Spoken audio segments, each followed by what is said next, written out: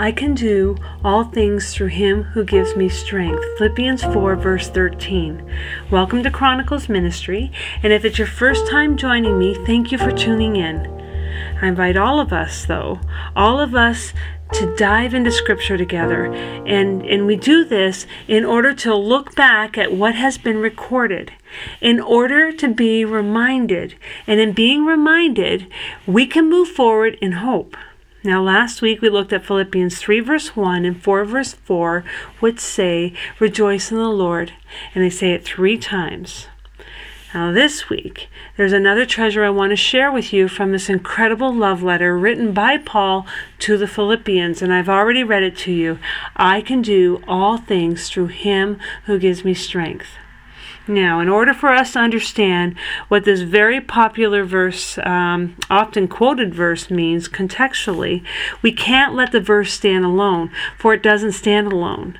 We need to look at the verse in the context of the whole passage. And in order to do that, I'm actually going to bring you up all the way to verse 11b, so 4:11b to 13, and I'll read that to you. It says this, for I have learned to be content whatever the circumstances. I know what it is to be in need. So Paul's writing this to the Philippians. I know what it is to be in need. I know what it is to have plenty. I have learned the secret of being content in any and every situation, whether well-fed or hungry, whether living in plenty or in want.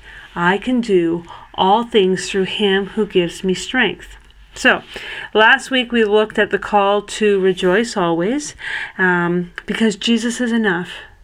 He is our life giver and our life sustainer. And this week, I'm going to draw our attention to contentment.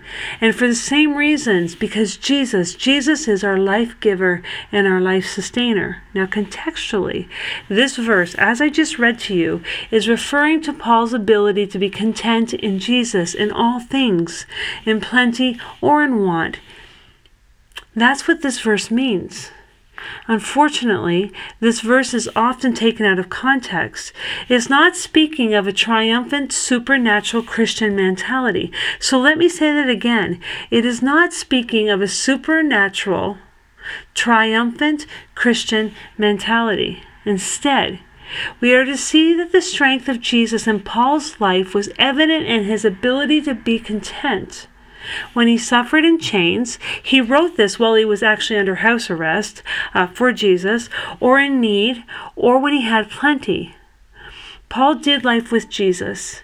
He did life with and for Jesus, the easy times and the hard times, with his eyes focused on God, having a perspective that was a reflection of who he had faith in, which brought him to a place of contentment in Christ in all things.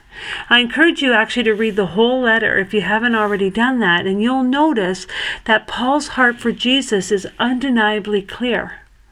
But for today, I'm going to narrow my focus down to this one little part of the letter.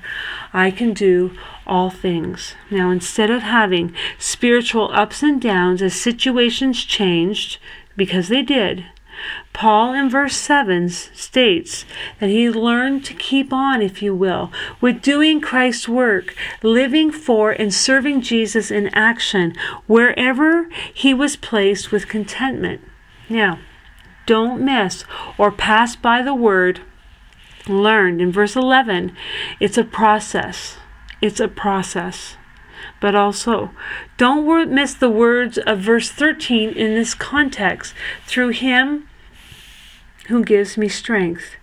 You're not going at this learning alone. I'm not going at it alone. God is teaching us and giving us the strength we need to do all things through him. Now, contentment is not complacency, nor is it false peace. Contentment is not escape from the battle, but rather an abiding peace and confidence in the midst of battles, in the midst of living life. As we maintain our communion with Jesus, the power of God is there to see us through whatever we face. Now, I can do all things through Christ who strengthens me. is not about putting on a sports jersey and winning, whether it be winning the game of all games, passing that much needed exam in order to go to the next level of education. It's not about going into an interview and killing it, knocking it out of the park and getting that cream of the crop job. Now what if? What if 2 followers of Jesus are applying for the same job? Or what if 2 followers of Jesus are on the opposite sports team, for example, wearing different colored jerseys, if you will, but praying victory using this verse? What then? What happens then? Now you may laugh, but I have heard this verse used with this kind of mindset, a winning kind of mindset, whatever that mindset, that winning mindset may look like. I don't know, maybe even getting into a coveted school, but it is not these things. It is about putting on the jersey of contentment in Jesus, if you will, the one you wear to live, the jersey you wear in all situations, whether you win the game or you lose it, whether you pass the exam or fail, get the job, or someone else gets it, whether you win the battle to cancer or not. Your marriage survives the trauma it is going through, or it falls apart.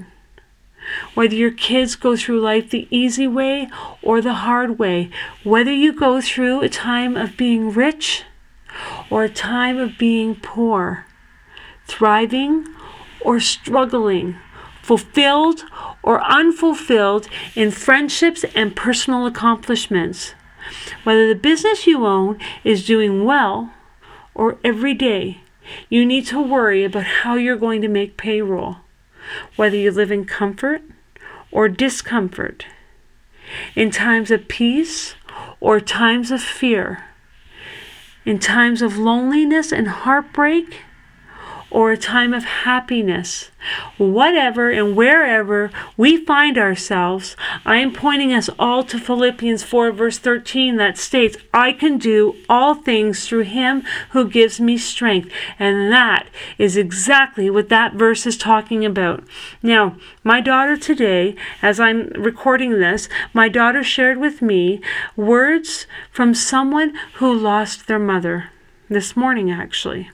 And I'm going to share just a little piece of the letter that she wrote not many hours after her mother passed on. And it's just a little piece.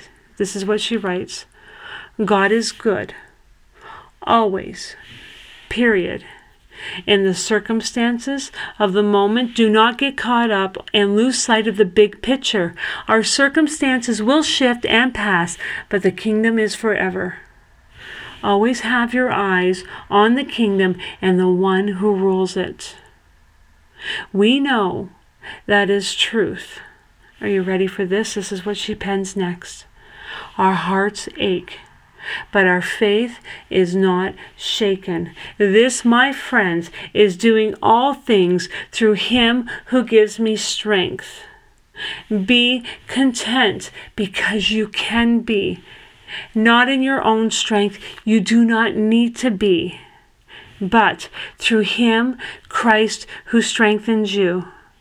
Your contentment is not found in situations, stations, or accomplishments, or the lack thereof. It is found in Christ.